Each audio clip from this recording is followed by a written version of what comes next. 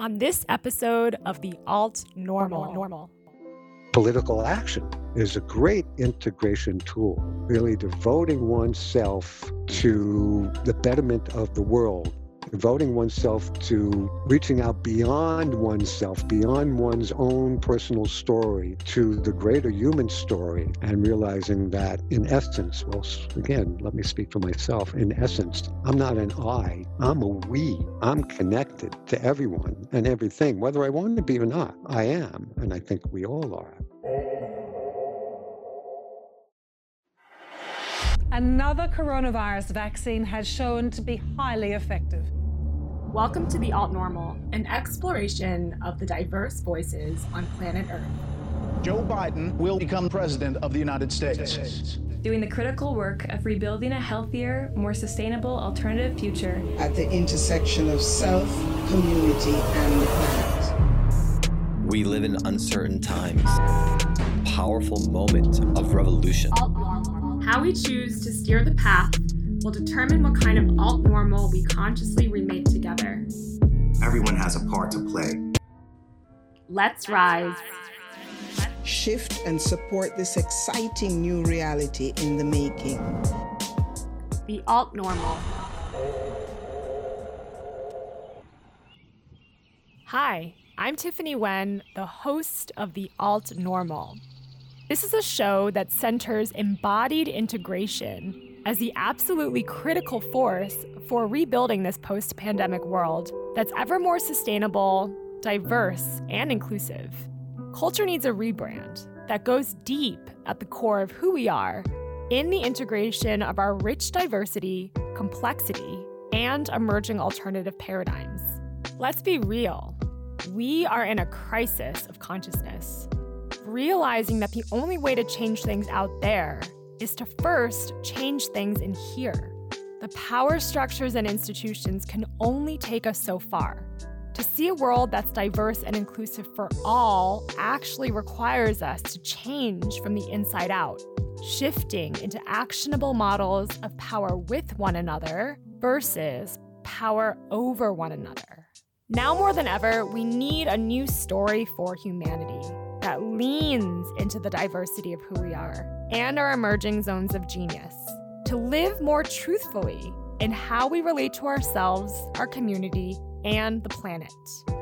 So let's pick up those forgotten pieces of ourselves to rebrand our story of humanity from one of separation to one of integration. We're talking integration of the mind with the body, the scientific with the spiritual, strategy with emergence, and the individual with the collective. This show is produced by Resonance, the creative practice of dig, seed, grow, a methodology that powers our core capabilities in branding and content creation. Our mission is to design resonance between brands and their most valuable audience to drive the greatest possible impact. After 20 plus years of working in New York City and Milan for Fortune 500 companies in marketing and advertising, we decided to take the big leap and make a fundamental shift in how we work and bring brand stories to life. The Alt Normal is recorded at Destination Outpost, a co-living and co-working community based out in Bali. They have amazing spaces located in Ubud and Canggu that enable people to live and work from paradise, encouraging people to live differently so they can work from beautiful destinations and build strong connections with others on a similar path through life.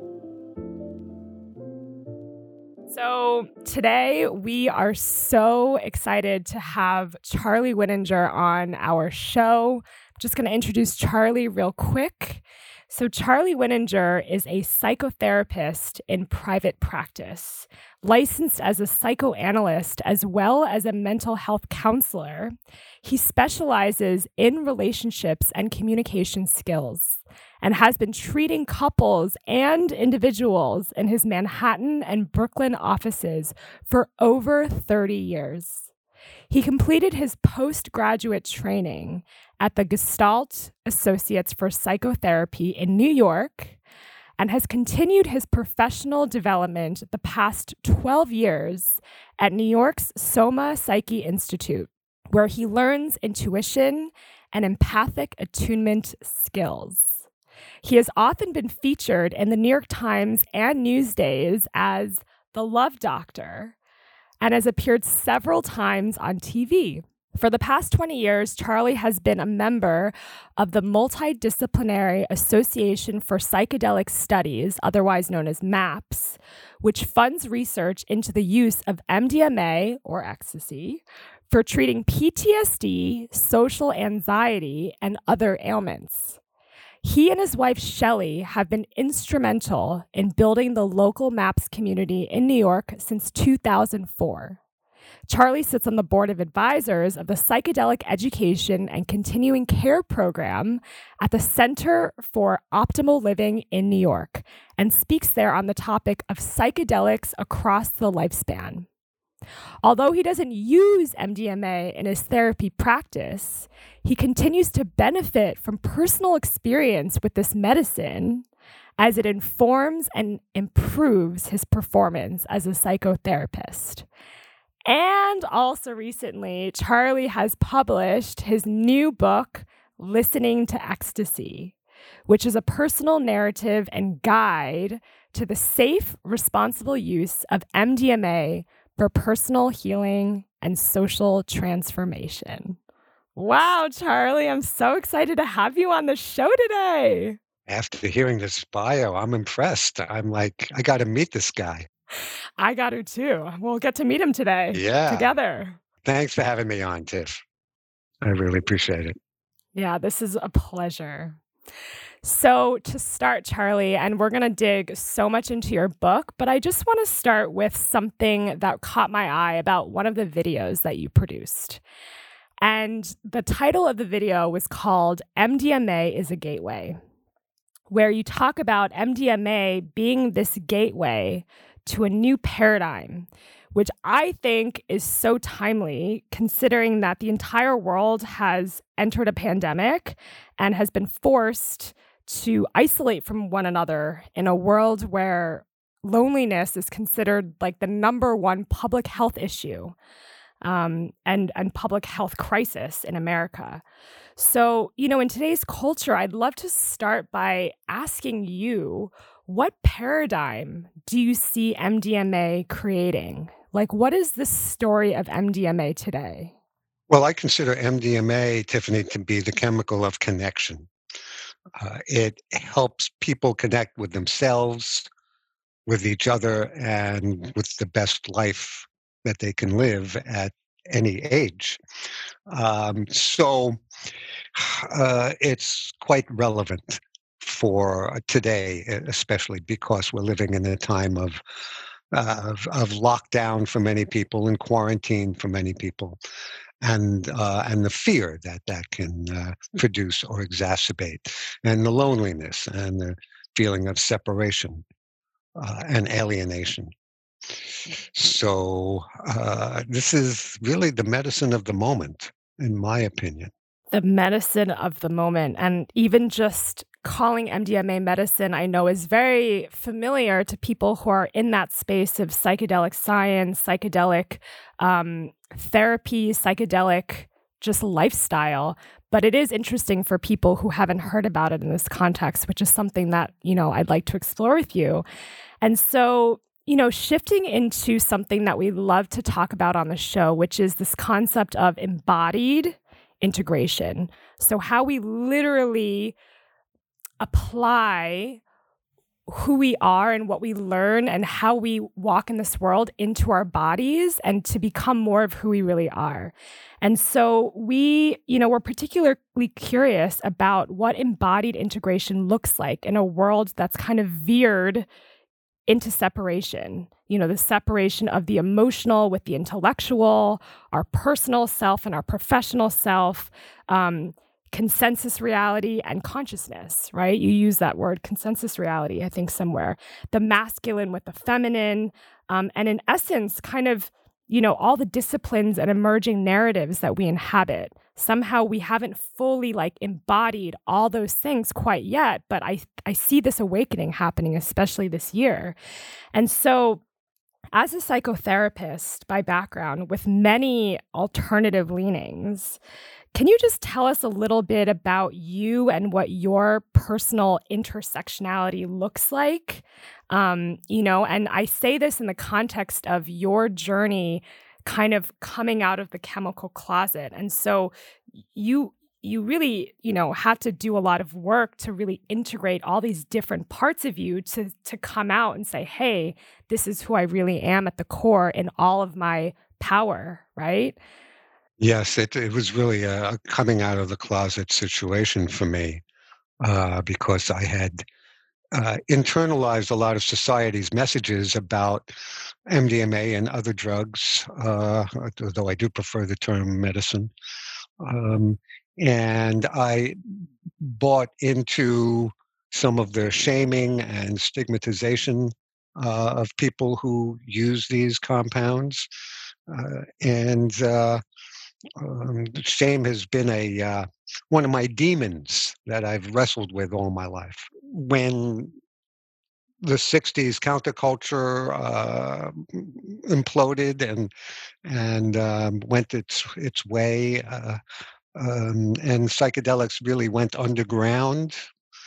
Um, Many of us were in our little bunkers in different parts of the country and different parts of the world, and we didn't know that the other existed, and we felt alone, and that we had to uh, do our experimentation in secret and in private, and with a feeling like maybe we were out of step with everyone else in the world. So, MDMA especially, I mean, I've been a psychonaut, that is one who experiments with psychedelics, for the past 50 years. But MDMA has been my medicine of choice for the past 20 years because it has really helped me fall back in love with myself. I say fall back in love because we're born that way. We're born whole. And if we have decent caretakers, we learn to love ourselves very early on, but that of course can get diverted into a darker path for many of us. So MDMA helped me uh, feel reconnected to this childlike, joyful, innocent spirit that still lives in me, and I believe lives in everyone, and help me integrate this part of me back into my being, so that I could deal with this demon of shame and basically, like integrate it, which means you don't destroy the demon, you transform the demon to become an ally, which is an interesting process in itself. I've learned to actually cultivate a kind of pride these days about my medicinal use, and to integrate it into my lifestyle. And of course, the ultimate integration into my life, which is by writing this book and coming out of the closet and saying to the world, "This is who I am," because I was simply too tired of hiding and pretending that I'm not everything that I am. Yeah, it's the idea of just being who you are can sound so simple, but it can be so hard in reality to practice.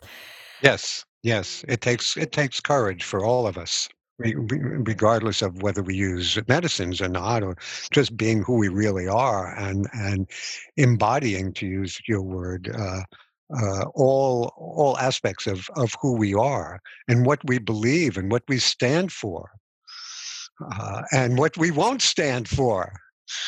Uh, to embody all that really takes courage. Yeah, and it can be a lifelong process. Um, Yes. But I mean, that can be exciting at the same time because you realize like you get a message or you really you feel that transformation locking into your cells, into your body, and you realize, wow, I've touched this experience of whatever you want to call it, truth, higher consciousness, divinity, words that are becoming more mainstream today with scientists, therapists. And, once you know that that's there, it's kind of hard to unknow that, which is powerful. It's hard to unknow what you know. It's hard to unsee what you've seen or unlearn what you've learned.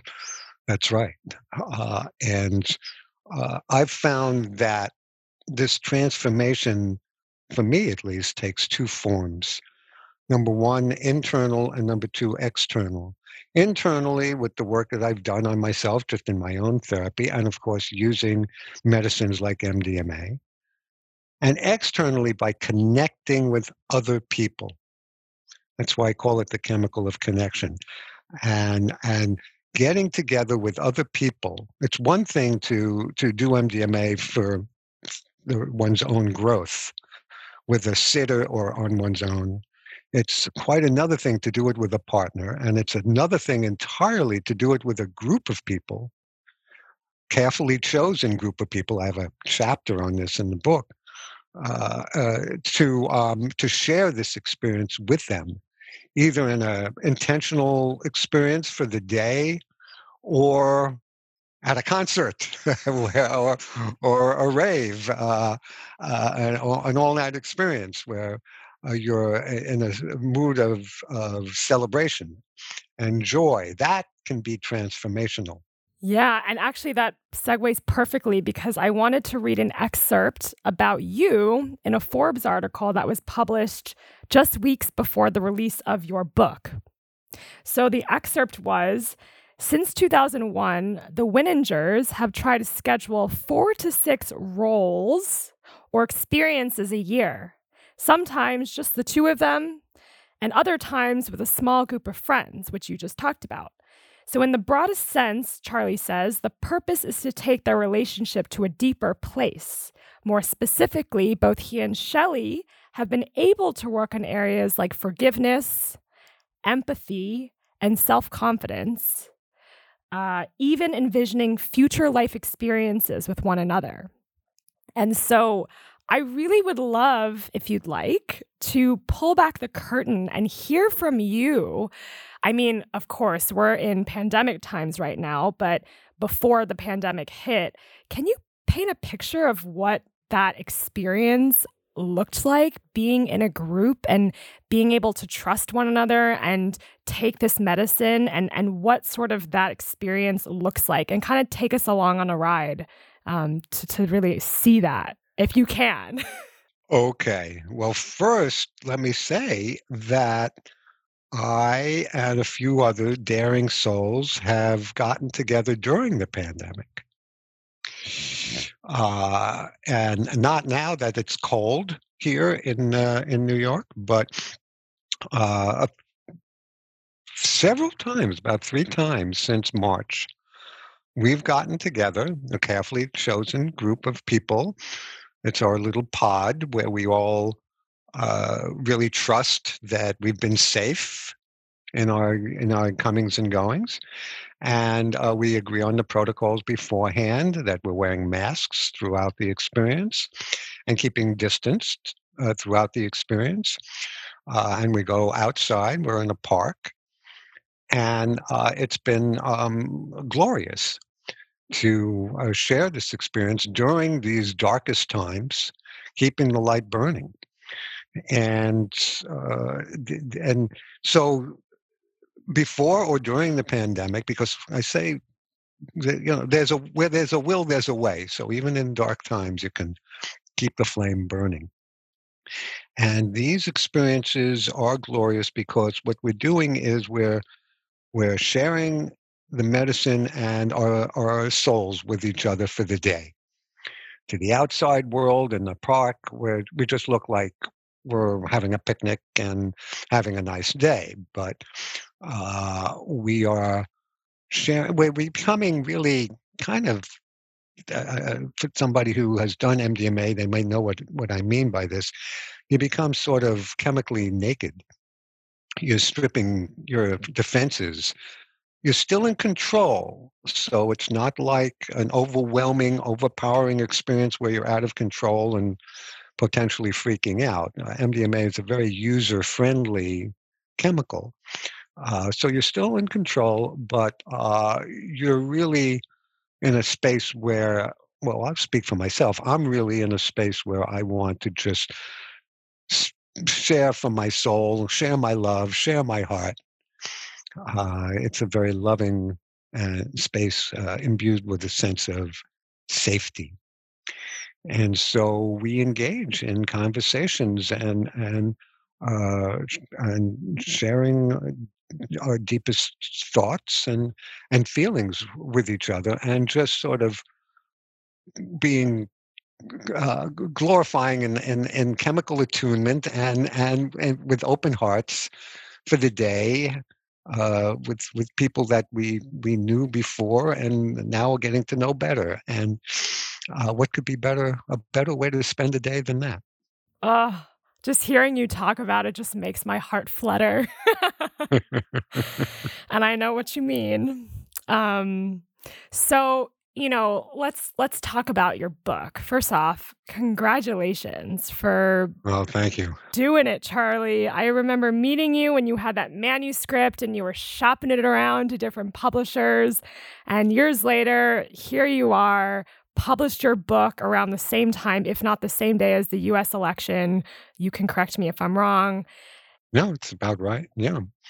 And we got a good publisher too. I finally found a publisher that has been around for a long time, and they publish other psychedelic authors and in the traditions, Park Street Press, and uh, so they've done a good job with the book. Yeah. And I, haven't finished the whole book, but I did notice in the beginning you got, some reviews by many prominent people in the psychedelic space. And just to quote Rick Doblin, because he's been referenced on the show a few times, and I also see him as a hero and as someone who's really pioneering something that is epic. And he's been at it for like 40 years. So this guy's a legend. And he said in his review to you, that this is a true and touching story.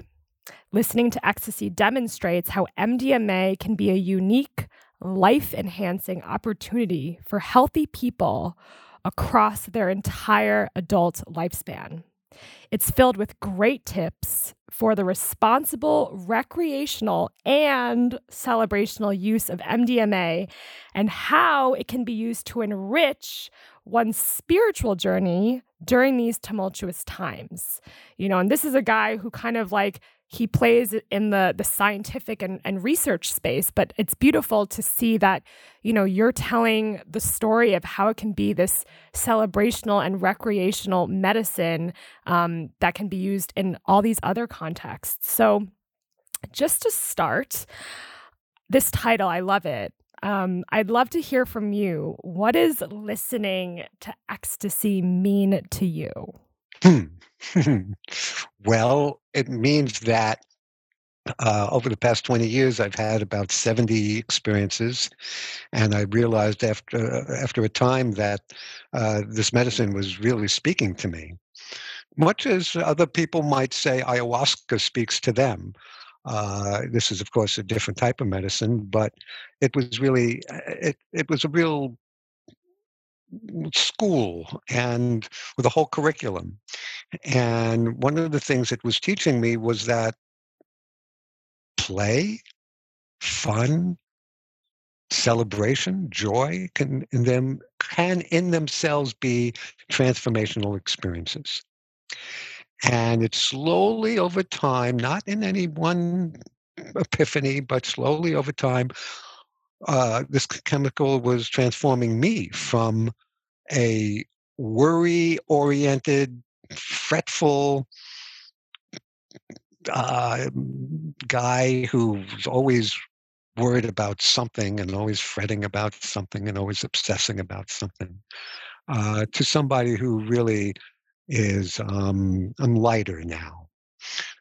And I still sometimes go down rabbit holes, but I'm able to get myself out of them faster because this medicine has helped transform my chemistry and helped me realize that, it's saying to me when I listen to ecstasy, it's said to me, well, Charlie, you can worry about all these things if you want, and there's always something to worry about in your personal life or the life of the world. But if you really look at your life, how has it turned out? How how how much danger have you really been in personally? How safe have you really been? And speaking for me, only for me, because it's partly maybe because of my white privilege. It might be because of my male privilege that I was born into. But when I look at my life, it's been a pretty wonderful ride. It's also partly because I was born in America that at a certain time. Um, but it's been a terrific ride for me. And I've had my traumas just like everyone else. I've certainly had my challenges and have to deal with great adversity. But for the most part, I've had a safe and sound existence, and I have needed to own that and to realize that, and to realize the privilege of it, and to celebrate that, and to not be so worried and filled with anxiety every time I open the New York Times in the morning. Mm. Yeah, it's going back to Rick Doblin's quote, it's like during these tumultuous times, we I think we can become more resourced within ourselves. And by having those reflection tools accompany, this medicine, but then, like you're a psychotherapist, and what came to mind for me is like, you have in this book and throughout your life laid out how you can use this medicine to really support your transformation. And when you say, over these different experiences, you've been able to, enhance your life in different ways or look at problems differently, for someone who doesn't have that same background or the same tools that you have because of your profession, like if someone is dealing with something and they feel called to this medicine, is it important to do work with that before you do the medicine? Or is it totally okay to do the medicine and glean insights that you can then work with and integrate later on? Do you have any ideas about that? Great question. Great question. So there's preparation, there's the experience, and then there's the integration of it. So preparation for an experience can take many forms. It can take the form of meditation or a spiritual practice, or psychotherapy, and other means of personal self-examination and growth and healing. And that can go on for weeks, months, or years before you have a psychedelic experience. All that will help inform the psychedelic experience.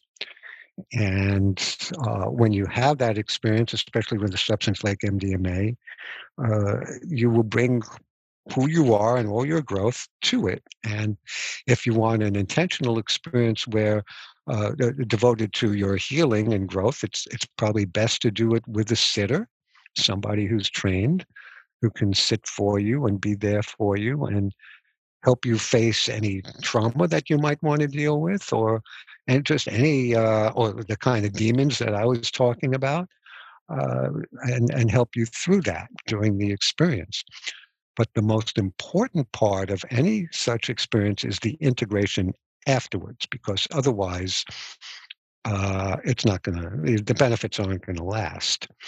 And integration is the key. And then again, you can use psychotherapy as a tool. You can use meditation or other spiritual practice, prayer, as tools, and or political action. is a great integration tool, really devoting oneself to the betterment of the world, devoting oneself to reaching out beyond oneself, beyond one's own personal story, to the greater human story, and realizing that in essence, well, again, let me speak for myself. In essence, I'm not an I, I'm a we. I'm connected to everyone and everything, whether I want to be or not. I am, and I think we all are. And so I need to be about making this world a better place. And that's what I believe that's really what I'm here for. And I really believe that's what we're all here for.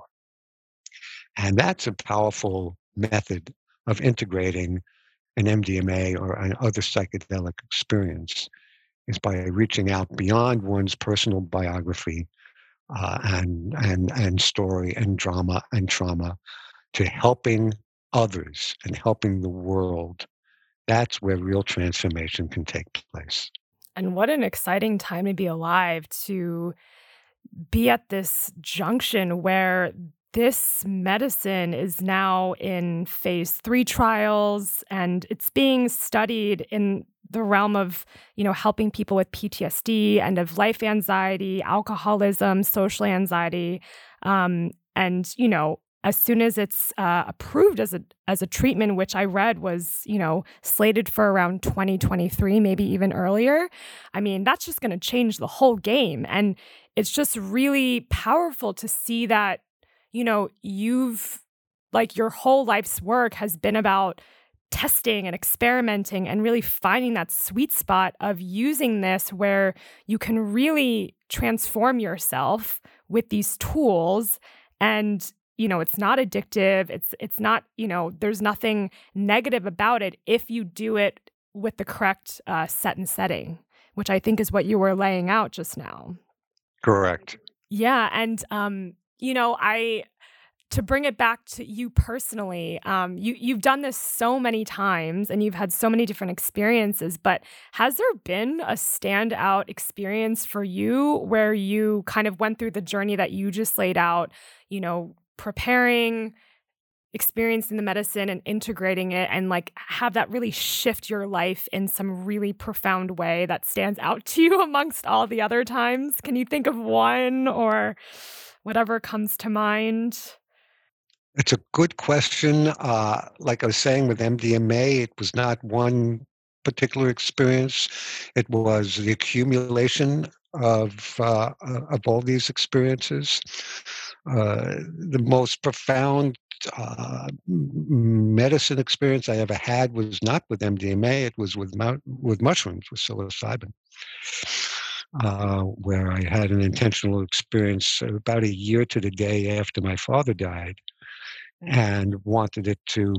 I had always used mushrooms for recreational purposes, but I wanted an intentional spiritual experience, and indeed I had it. I was alone, and I had it, and I was transported, and really the medicine was showing me how this life, the body ends and the personality ends, but what's left, one's essence, is what one came into this world with and what one will exit with, the spiritual essence. And that death is not something to be feared. It's actually a very blissful state. So I hope I'm not going off too much off the topic here, because now I'm talking about mushrooms, but that was a standout experience for me. And once I tasted that, I'm never quite the same. One can be never quite the same after that. Here's another one. Speaking of MDMA, coming back to MDMA, I was at a regional burn that is a small offshoot of Burning Man in Maryland a few years ago. About 1,000 people together for the weekend, and in a space of celebration and joy and wild abandonment and dancing all night long. And and they embraced me as an elder, which was pretty cool because I was a little self-conscious going there thinking, are they going to accept me? Because they're all like 25, 35 years old, and mostly. But they did embrace me, and Shelley too. Um, and the night of the burn, the night where we burned an effigy, it was like wild tribal dancing through the night, and such a feeling of unity and such a feeling of togetherness where there was no feeling of separation. There was no feeling of us and them, whether me as an older person or me as any kind of person. We were all together in celebration and joy, and I was never quite the same after that. It really helps cement this feeling that I am not this individual that my ego wants me to believe. I'm really part of a greater whole that my spirit wants me to believe. Yeah, wow. And as you painted that scene of tribal dancing, I just kept thinking of the word ecstasy. And and it's interesting. This just came to mind, so I'll say it. There was a recent podcast between Aubrey Marcus and Zach Bush, who is a physician who, developed a whole career in, studying cancer, studying different aspects of medicine. And now he's, doing research into other things. And he's all about, how can we bring the health and healing of wholeness of the earth and share that health and healing and wholeness within ourselves. Like there isn't a separation between the two. And he had the question, how can someone who's not in a healthy state enter a healthy state? Like from, the perspective of medicine or, all the things that he studies and talks about. And his answer was ecstasy. Ah, the state of ecstasis. Yeah. And he even said before saying that, I normally don't say this, but I'm going to just say this because this is what's coming to mind. It's ecstasy. It's that elevated emotion where you are so out of your head and you are so in your body, and that produces chemicals. And when you're amongst other bodies, like that is shared chemical connection. Yes, an embodied transformation. That's it. And I mean, just even talking about it, it makes my own frequency go higher and higher because it's contagious. Yes. It's just like fear and greed and hate are contagious. Ecstasy is contagious, and joy is contagious, and generosity is contagious, and optimism, a very key quality that we all need these days, and that is brought forth by the use of MDMA, at least for me and the people I know. Optimism are also very contagious. And these qualities make one's life happier and better. And when you're happier and you're elated like that, and you have more energy to bring out into the world, to bring out into your relationships, and more energy with which to transform the world. Yeah, that's it. And it's all available. And I think it's this lifetime practice of remembering that you always have it and just choosing to activate it because it's there. But, life, man, can dim that light. I know. It gets in the way, doesn't it? That's right. I know. It's like a candle in the wind sometimes. Yes, that's absolutely. Right. But you're right. I love what you just said, Tiffany. It's a matter of remembering that this is available to us. It's really our birthright as human beings. It really is. And once you realize that it's your birthright, then you start saying, wow, I've been oppressing myself and I've been oppressed by other forces that have been teaching me that I am just an individual that needs to be looking out for just number one, just oneself. Uh, Oppressive forces that have been teaching me that I'm separate from other people, and realizing now I can throw all that off. That's all BS, and celebrate my connection to and belonging with other people. That's it. And it actually brings to mind this term that I heard in a podcast where this former monk who went back like out of the monastery and became a traditional Chinese medicine doctor, he talks about, I forget his name, the crisis of consciousness that we're in, where we seemingly have placed power outside of ourselves and we're looking for answers. We're looking for how can I be? What should I do? We're looking outside. And it's this fundamental, you can call it a crisis or a disease, where we don't really trust ourselves anymore. We don't trust our bodies. Yes, that's right. That's right. Well said. I like that. I'm glad you're saying this. I'm glad he was saying this. It's true, and that transformation to realizing that the answers are inside of you and me is very radical, because it turns the whole power structure upside down. It means that top-down power is nonsense, and that we are our own best authorities. Right. And even the word authority can have a slight negative twinge to it, but actually, inner authority is our capacity to actually know that we are fundamentally here because we're here for a reason.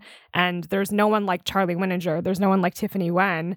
And if we can just dig deep enough and have trust and permission to feel safe in that space and listen for what wants to emerge, then maybe we have a better chance at actually fulfilling a mission that's not just good for us, but good for the world and our community and our planet, because that's just the way nature is designed. It's not designed in scarcity. It's designed in wholeness.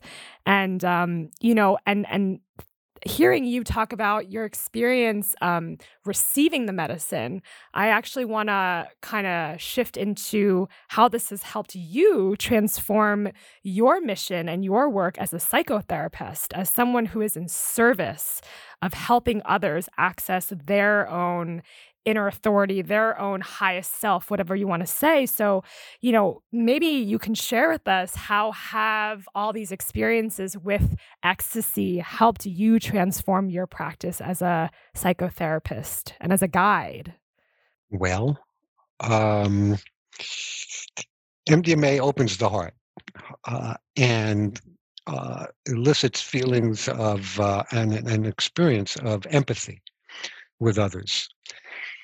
And when I'm in the therapy room, with a couple or an individual, the most important aspect of the therapy I do, more important than any technique I use or modality that I employ, is the quality of my presence. That's the most important aspect. For anyone who's been in therapy would understand what I'm talking about.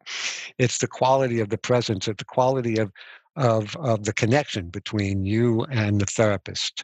How real are they? How human are they? How much can you trust them? And how much do they empathize with you? Can they really feel your feelings and have compassion for you? That's what really matters. And that's what's really healing. And so MDMA has helped me improve and enhance my ability for empathy and compassion, and to bring that into the therapy space. And when I can be empathetic and really listen into and through another human being who's there for my guidance, and they feel like I'm really getting them, their defenses tend to soften for the time. And when that happens, then their own inner spirit and inner wisdom can emerge, and they can find themselves finding their own truth because they're not so clenched against whatever they're clenched against out of fear. So I try to create in the therapy room the kind of feeling that I have when I'm on MDMA, this sense of well-being and safety. Yeah, it's that safe space, which, whether it's in a room with you for a session or, in a space where you're doing a medicine that will alter your state of consciousness, I think that that sense of safety is something that you feel or you don't feel.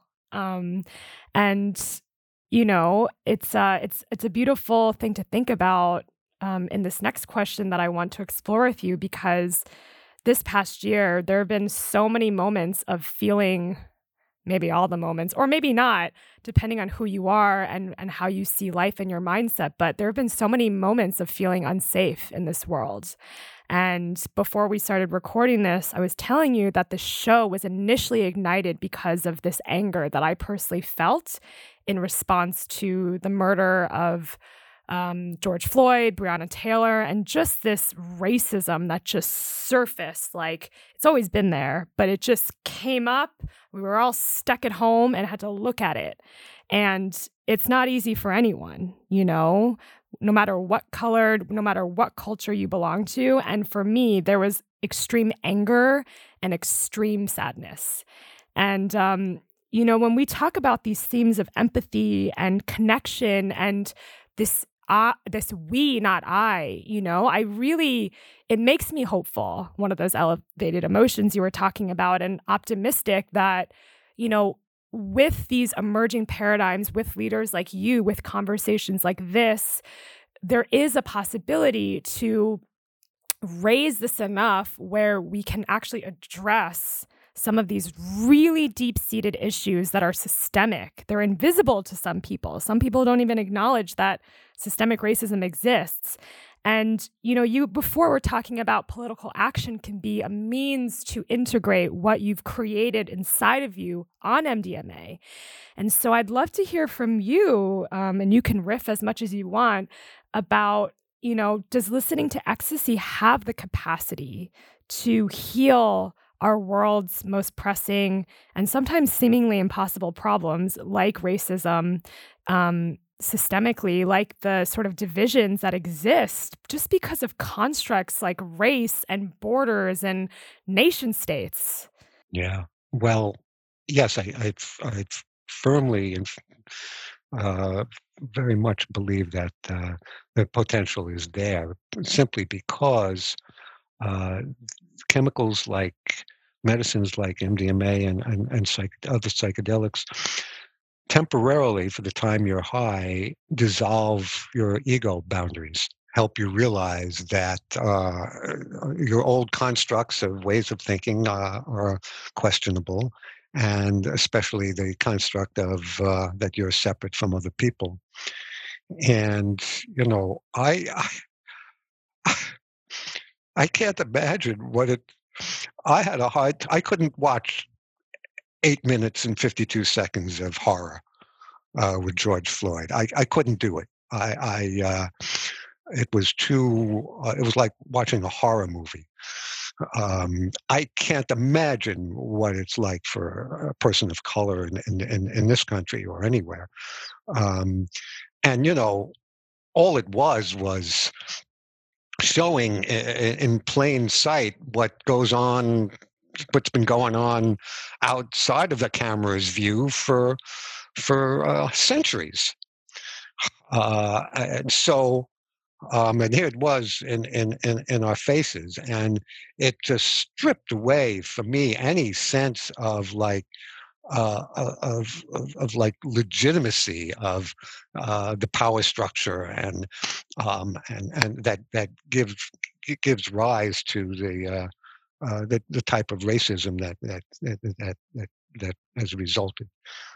So because if there's no real, if we're all really made of the same stuff, if if what we have in common is more important than our differences. If we have more in common than we have differences, then racism is just a laughable, absurd construct. It's just absurd, ultimately. I mean, besides outrageous, it's just absurd. And so, hearkening back to my earlier experiences as a 60s counterculture hippie and student radical, the medicine that was mostly used at the time was LSD. And I love that we called it acid because it helped us the acid burned through the constructs in our heads. And we would get high on LSD and sit around and talk with each other and realize, like, capitalism, the way it was constructed, is like it's not only wrong and unjust, or racism, or sexism, or all these things, homophobia.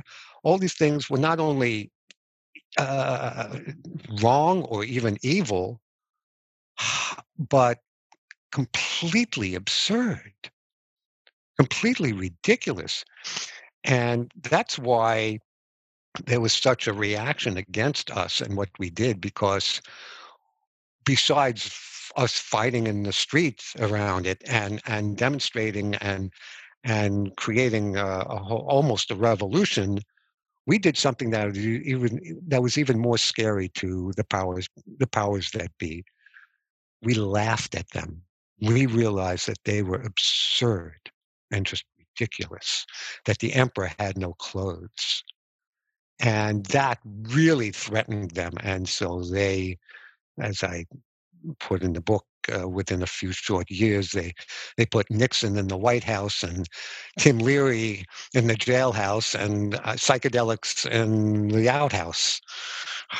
And so it's taken all this time for psychedelics to come back. So anyway, I hope I'm not being too long-winded here in answering your question, but that's what comes to me right now.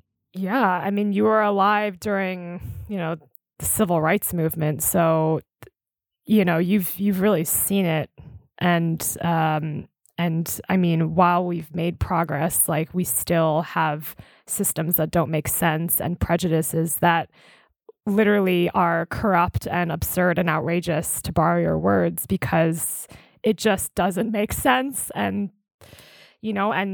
despite all that, at least we can start to have these conversations and find, as you say in other writing and videos, find the tribe that, wants to support each other in not being alone in having these understandings of the world that, aren't working for all. Yes, and in 2020, here in New York, I can only speak with any sense of confidence about what I saw, what I witnessed here in New York. Twice we had an experience of busting out of our shells and with a sense of unity, and that was first of all with the Black Lives Matter, and the demonstrations that burst forth almost overnight, and people pouring out of their homes with masks on, but outside and being outraged together. And this happened, of course, all over the country and in different parts of the world as well. People saying enough is enough, and us having a sense of, wow, there's a lot of us. There's so many of us who feel this way. And I watch this video alone at home and shudder. But when I turn that sense of horror and outrage into action and join with others on the street, wow, that's a revelation. Boy, there's so many of us. Things are really beginning to change. And the second time I experienced this was 4 days after the election, when, excuse me, I was sitting at home, and we didn't know which way the election was turning, and we thought it was turning towards Biden, but it wasn't sure. And all of a sudden, Shelley and I heard banging, clanging, whooping, and clapping outside our window. And we opened the window, and the whole street was filled with noise, and cars were honking, and people were applauding and screaming. And I went on my iPad and looked at the news, and and on the Times it said Biden beats Trump. And I went outside. My whole neighborhood had exploded with spontaneous celebration and joy. People just dancing and celebrating together. It was such a sense of triumph and profound relief and joy, and it was so heartfelt, and we were all hugging each other. Strangers were hugging, and it was such a profound sense that there's an us, there's a we, and we are together, and there's so many of us, and things are changing slowly, too slowly, but things are changing, and there's a lot of reasons to be optimistic as we enter into the new year. Mm. Crisis always presents opportunity, and yeah, and I mean that illustration just says it all. That these moments of connection just reinstate what we know to be true. You don't even need to name it. You just know on a visceral, embodied level that, okay, something is shifting here, even if it's a little too slowly. But something is better than nothing. Yeah, oh yeah, we're going in the right direction, and it's revolution, it's evolution we're talking about. It's a messy process. It's not in a straight line. It takes time, but it's happening. And I like to think of the cocoon, the classic caterpillar to butterfly metaphor, taking biomimicry or, what we see in nature and trying to reflect that back into how we as humanity can also learn from our greatest teacher, which is what created us. And, in the cocoon, some cells are dying off. The cells that supported the caterpillar are dying out. And then in the cocoon, imaginal cells are being created to develop the eventual butterfly. So in that cocoon, you're experiencing death of self or parts of self that no longer fit within the evolution that we are experiencing now, and the death of a collective that is trying to understand where we stand given the certain level of systems collapse that's happening at all levels of government, economics, racial injustice, the list goes on. And in the meantime, it's like, okay, these moments where you feel the growth, even if it's not pleasant, but you feel the shifting, that's the space that's most interesting. And when you can put language around that, that's when you really start to find others who might not have all the perfect language for it, but they're at least trying to work it out and they're trying to push it forth because that's the only way to go.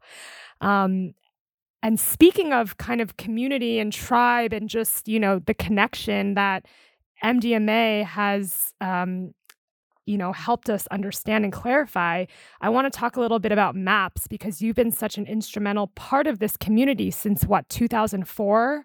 And, you were there in the early days, watching it grow, getting involved.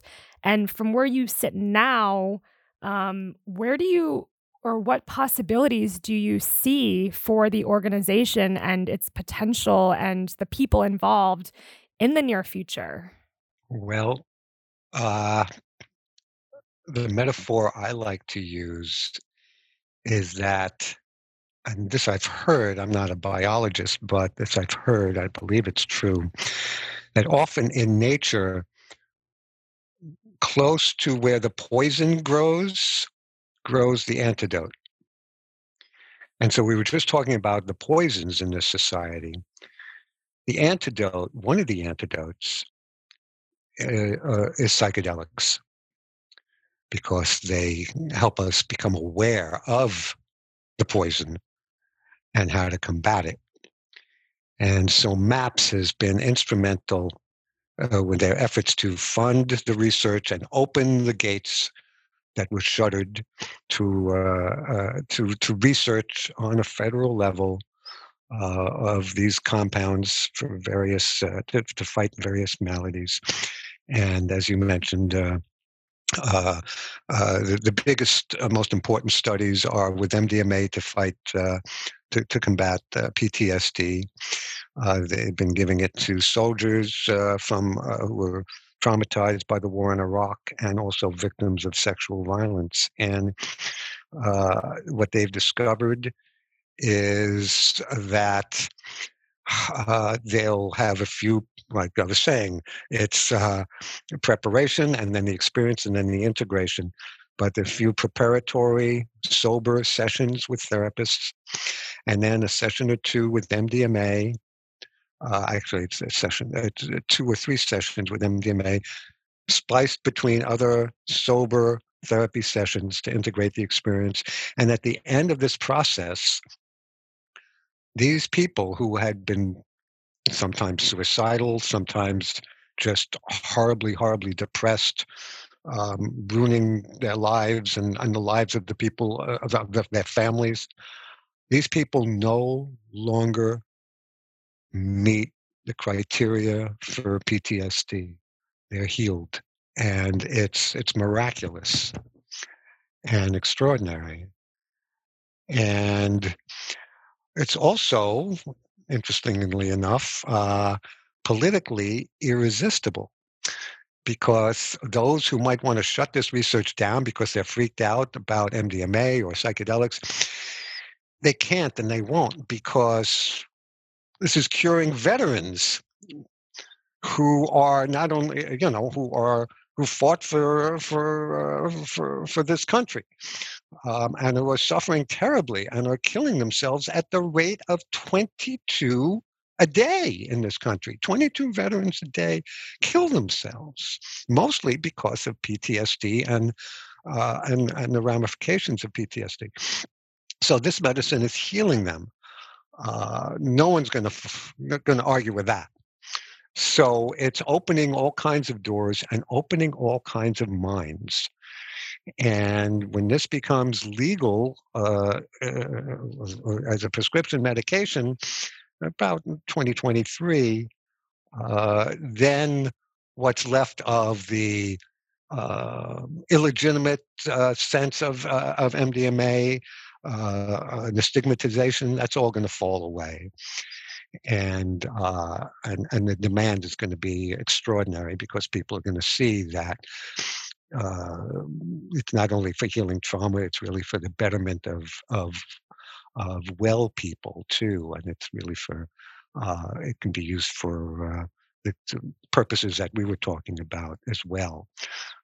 So this is transformational, and it comes at a time when we need it the most, when we have all these poisons to deal with, and this is one of the antidotes.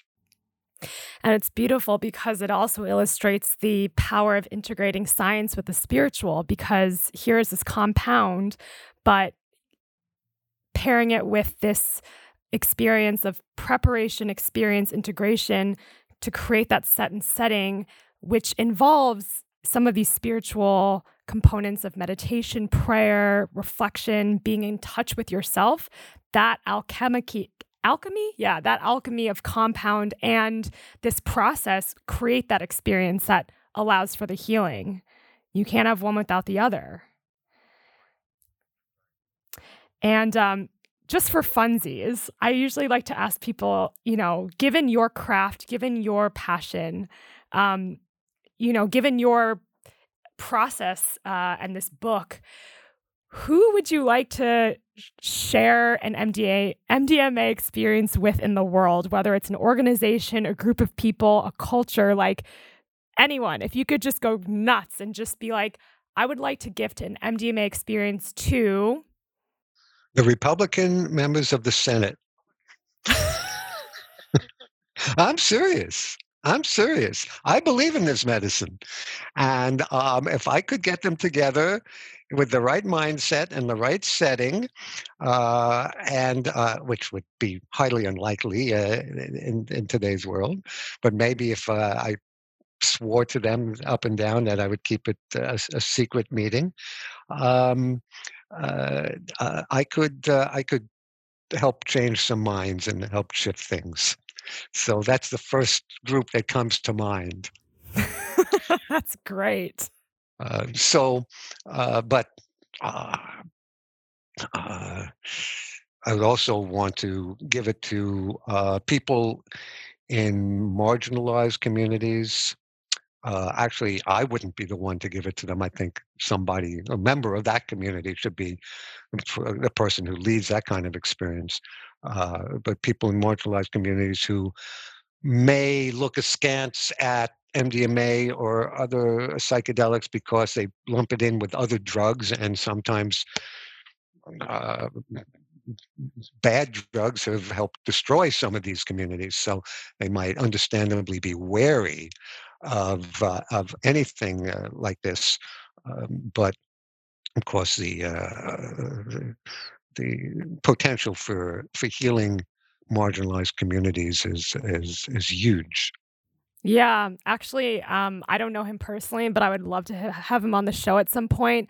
Are you familiar with the psychotherapist and trauma specialist Resma Menakem? Oh man, Charley, he's he was on a podcast that like really kind of blew him up, and he wrote this book called My Grandmother's Hands, which is all about how to land white supremacy, systemic racism in the body, to understand from a body-centered perspective how we can all metabolize the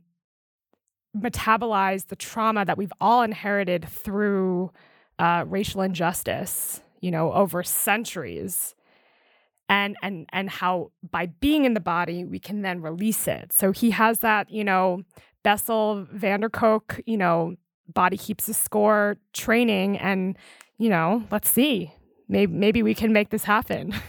Yes, it has to happen. And you're right, being able to empower people who have that trust with their communities, but give them the tools to really, be the megaphone and that leader, and administer that healing that way. I think that's a really beautiful vision. And sort of winding down here, and I want to set this up differently than I normally do. I like to ask people at the end of the show to share a message or a question that our audience can reflect on beyond this conversation.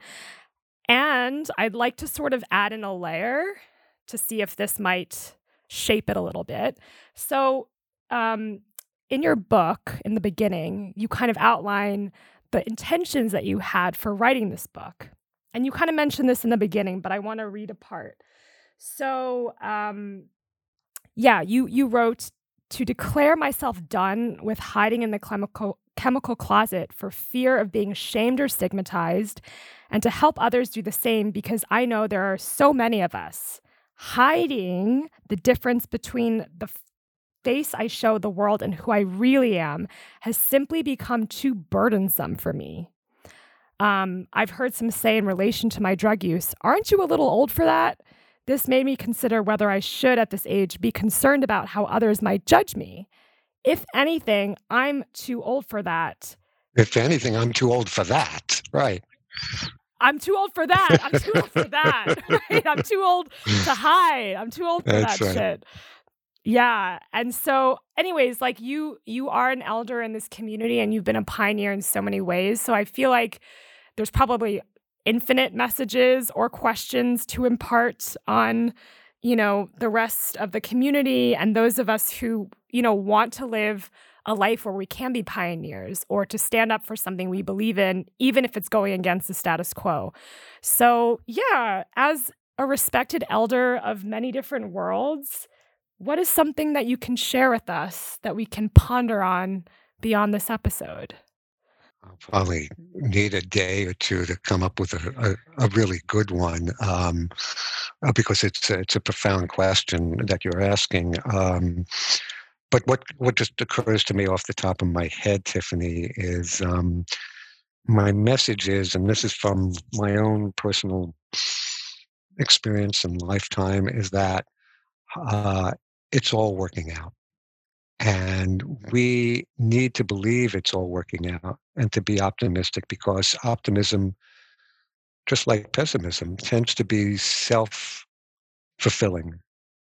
And if you're optimistic, you will tend to act in ways that will increase the reasons in the world to be optimistic, that will result in good things happening. It's all working out. I've seen it in my lifetime. We are evolving slowly, painfully slowly, but we are evolving. The world is becoming a better place. We are waking up. And you and I are important parts of this.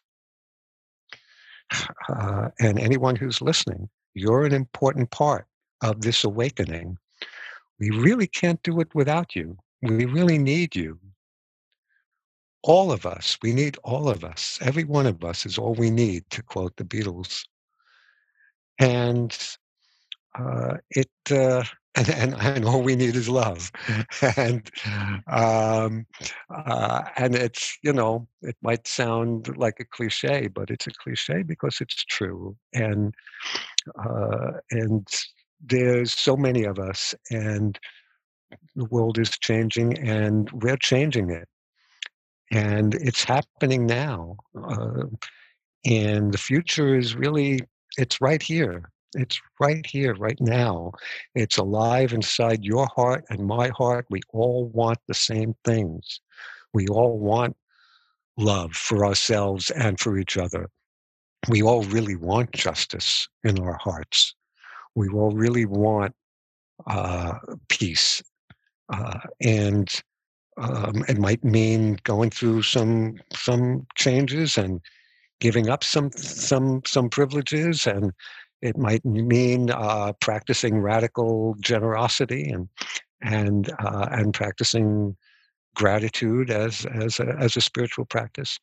But it's all within our reach right now.